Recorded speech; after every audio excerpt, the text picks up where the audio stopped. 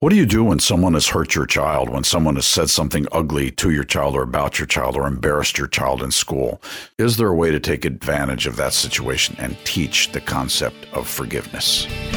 Welcome to another edition of Parenting on Purpose with Dr. Bob Barnes from Sheridan House Family Ministries. I'm your host, Ruthie J., and I think your parenting DNA comes out real strong when someone hurts your child. You're like, oh, no, you didn't. You can hurt me, but don't even think about hurting my kid. And that's where all kinds of other extra emotions come out too. I think so. I think it's awesome. And I'm in such a sweet moment right now. My youngest has just had his first baby. As we were waiting for this baby, he and I have gone for long walks at night this week, whether it was the hospital parking lot one night or sitting on our deck one night. And he asked me, Roby is a pastor in Southwest Broward County, Florida. And he asked me the question, do you remember the nights of us being born? And I said, yeah, I do. And he said, what were your emotions? And I said, my emotions were terrified. That would be the first one, this responsibility. Your mom and I were like you. We're married 10 years before we had children. And so I was terrified. But I remember some of the corner turns on the terror. And one of them was the 2 times we had to take you to the hospital. One time we had to take him to the hospital because he died in the pediatrician's office. The pediatrician gave him a shot that we didn't know he was allergic to, and his heart stopped, and they had to send an ambulance and a fire truck to clean out the road on the way to the hospital. And the police had it all set up. And by the time I got to the hospital, he was already sitting up crying that he left his cowboy boots over at the doctor's office. Yes. And so it was a moment where I realized that, and it was valuable, that I said, Roby, that was the moment I realized God loves you more than I do. And he permits incidents in our lives to teach us, to train us. And that as a parent, it was very freeing after the emotion of that moment. There were 5 or 6 pastors waiting for me at the emergency room because they knew I was coming in sideways. I was flying in there, and I'm not good in those moments. And they were hilarious because one of the pastors, Dan Sutherland, actually walked out to my car and saying, he's okay, he's okay, he's okay. And I just lost it. And then realizing that the incidents that happen in our children's lives, the big traumatic ones to the little ones, are for all of us to learn because they've been filtered through the hands of God. So when someone does something mean to your child, when someone makes a decision you don't think is just with your child, there are a lot of options here. And one of them, sometimes it's to go talk to the person. But other times it's an opportunity to say, okay, Lord, you've permitted this. So how do I handle this to help my child do better in life? And this is part of your honing and your training that's past my ability to train. And I think those are sitting on the bedtimes. I think when they're little, I think the injustices that happen are someone didn't invite Tori to a birthday party and the other girls in class, maybe, I don't remember if this happened, but this kind of moment, other girls got invited and she didn't, or on and on and on. And then it's time for Tori's birthday party and she doesn't want to invite that person back to the party. And it's an opportunity for me to say that's a natural response. I get that. But what would Jesus have you do? You know, in her own words, saying it's not fair to use that, you know, whatever her own words. Don't go there, Dad. And it would have been different because she was a child.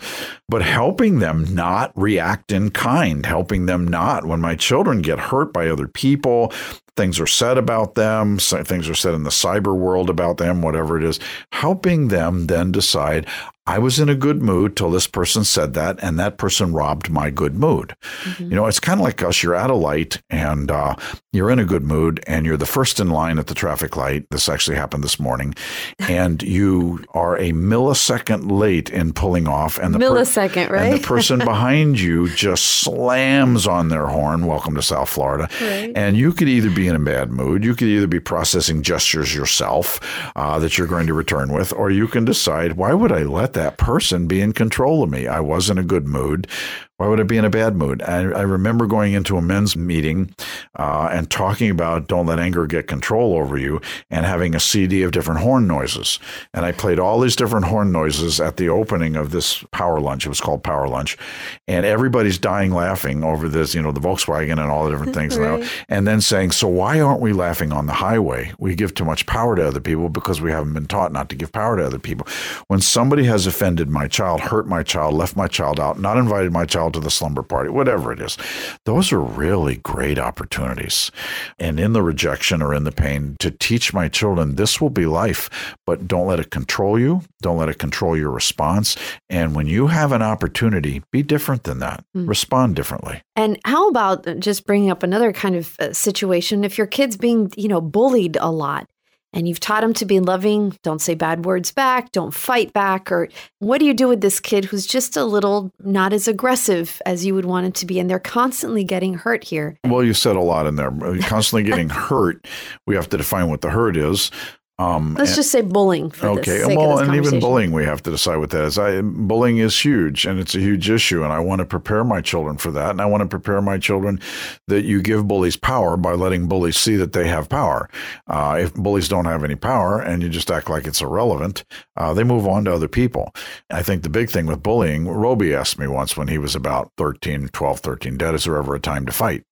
And I said, absolutely. I said, but rarely is there a time to fight for you unless you're protecting yourself to get out of a situation. Well, what if they say something bad about Mom? And I said, I think your mom would say, I'd rather have you walk away. Wow, they didn't hurt me. I didn't even hear it. So don't mess with it. I said, the time you fight is when someone's bullying somebody else, and step in to defend that weak person, knowing you may be in a fight. That's the time. Jesus never defended himself. He defended others. He defended the woman caught in the act of adultery.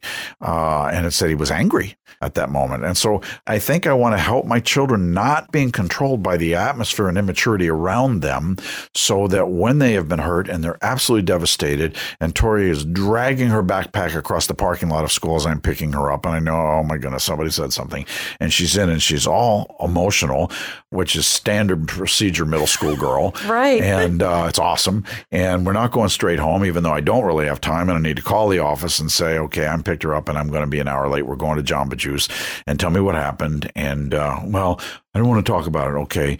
And slowly getting it out and getting it out. And why do you think they did that?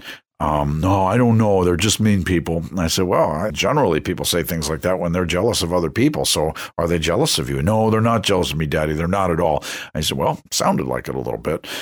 So you can't think of any reason that you did that forced them to do that to you. No, now you're being on their side. I'm not on their side. I'm just asking questions.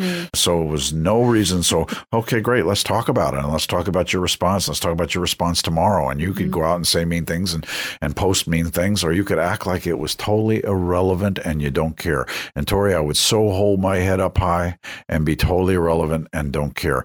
But here's the other thing. Ever given an opportunity to be nice to that person, be nice to them. I don't want to be their friend. I know you don't. Be nice to them. And you're not being nice to them to get anything in return. Just be nice to them. And if you invited them to something when you're inviting everybody else and they don't come, that's okay too. Do not be like them. Do not let those people make you like them. And react the way that they're acting. That means we're learning how to forgive. We're learning how to forgive because we give mean people a power that we don't want them to have. And it's also a power over me. And then it also makes me like them. And I don't want to be like them. I want to be Christ-like if I want to be like anything. And so what would Jesus do? I mean, the Pharisees were screaming horrible things at him. His whole 3 years of ministry, they would stand there. And it was bizarre. You know, they're sitting on the front row in this man's house. And when you look at this story, these four friends have a very, very serious need. And the very, very serious need is to get their cripple friend in there. They can't get their cripple friend in because it's so crowded and the religious people are in the front row. Get out of the way and let the people that need to be there. And they're only on the front row waiting to criticize. These guys come through the roof, put their guy down through, which is the coolest scene on the planet. When we get to heaven, you're going to want to know who owned the house, who's looking up at this. And then he says, my son, your sins are forgiven. And they're so critical. And so then he says, well, just to show you who has said that, and he heals the man, which is amazing. And then the man gets up, and one translation says, pushes his way through them.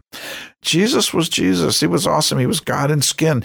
I think he could have vaporized them. I don't know. He could have done a lot, but he didn't. He gave them all the opportunities to come to understand who he was. It's like having the ultimate confidence, though, as well. Nobody defines who I am. That's right. And usually your barbarian child is good at that, because they've maybe got a tough... Well, our barbarian child is good at that. Sometimes they come back harsh. Right. The power comes back big. And your pleasure child goes into a hole. Right. Well, and then so there's different reactions. You have to kind of build confidence accordingly with the personality of the child. Why do you think there's so many people in culture, we feel so threatened all the time? Because let's bring us right back to the beginning. Because I think we're a very bitter, very angry culture. and in our bitterness and in our anger, in our culture, I think because we have not forgiven, because we don't live in Mayberry where your grandmother came and got you and says, I'm bringing you over to so-and-so's house and you're going to sit on the front porch till you work this thing out. We write people off. We go to homeowners association meetings and say horrible things. It's amazing. But people who are confident and people who are leaders, imagine every single president of the United States wakes up every morning. He could read all the horrible things that were printed about him. They said George W. was dumb. I mean, he had an Ivy League degree, 2 of them, by the way. Give me a break. But all the things the press said because they disagree with him, they never got to him. He still got up every morning at 5:30 and got Laura coffee before he went and worked out with his security team that adored him because he was such a great man. He did not let other people define him. He didn't do opinion polls to define him. He knew why he was there. Your typical pastor today, they're just that mean group of people that are going to say horrible things. Here at the office, Kim asked me, why would you read that email before you go into the pulpit there? And I said, because I just want to read the email. I feel bad for this guy. He's so sad that he would say that about me. What's been done to him to say that? I want to teach my children not to be defined by the meanness of other people because we're in such a mean culture. Somebody honks at somebody and that person gets so mad that they pull up next to him and go into this rage. Really, you let that horn noise do that to you?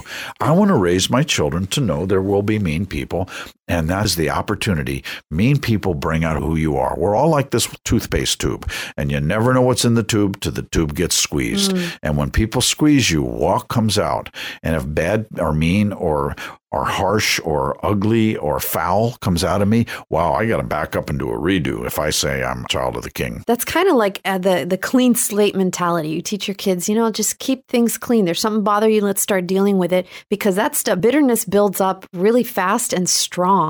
Then you have to kind of dismantle all that bitterness of your whole life to start that's the freedom I think that Christ talks about in the Bible as well. Oh yeah, insecure people try to strike first, join gangs, join clubs, join whatever it is, and bully because they're insecure people. They have no purpose, so they've discovered this dysfunctional purpose. I want my children to be not just out of their way. I want them to be the opposite, and I want my children to be confident enough in who they are. And you define self-esteem and who you are by whose you are. Are you part of the football team? Is that your whole definition? Then the year you don't make it or don't go to college to play football, then you have no self-esteem. And parents teach that to their kids, they do. We're a performance culture. Beauty and performance. And so, if Jesus loves me and has a plan for me, then that is the beginning of who I am by whose I am. And so in that, then when this mean person says something or does something, it's very empowering to not let them define me. It's very empowering for them to not find the bitter or angry button. It's very empowering to walk away. It's very empowering to even use humor at that time. And, when they say something mean. And so I would even rehearse with my kids some responses to those things that are hilarious, whatever they call you. And wow, you knew that? How'd you know that? And just walk away. Just walk away. And watching somebody drop their tray in the lunchroom. And what's your response to that? Well, if it's you dropping your tray, I'd stand there and applaud myself that I dropped I would make humor out of it. Yeah, laugh at yourself. This is great. Can I do this again? I'd like to do this again. And just decide no one else is going to find that button on me that gets me to respond in a way that's on a tape in heaven. And I don't want that. Especially important in middle and high school. Girls, I'm sorry, I'm going to hit the gender right here. Oh my gosh, girls, yes. Yes, your whole gender here, and I'm going to go gently here. But wow, when somebody says something mean, wow. Mean people are going to say mean things. How did they get to be mean? They got to be mean because somebody's done something to them. Somebody's hurt them. They've not dealt with the hurt. See how low their self-esteem really is. And don't join the crowd and try to be them or take them out. I'm responsible to God for a different response. I have to spend time hearing my children. I have to spend time helping them practice those situations. I have to also realize they are children. It's going to take a long time to get there, but it's part of their training. You've been listening to Dr. Bob Barnes from Sheridan House Family Ministries here on Parenting on Purpose. I'm Ruthie J., your host. And if you enjoyed today's program and you want to share it with someone on social media, it's really easy to do that. You can sign up to get this program along with the corresponding blog. Even download the app to get it automatically. Go to parentingonpurpose.org. That's where you'll find it all.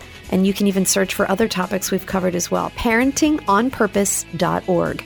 And to find out more about Sheridan House Family Ministries and the Children's Homes, the Counseling Center, and the many resources to help you in your parenting, even your marriage journey, all those proceeds go to help the Children's Homes. You can get that at shfm.org. We hope you join us tomorrow as we wrap up this conversation about teaching forgiveness to your kids on Parenting on Purpose.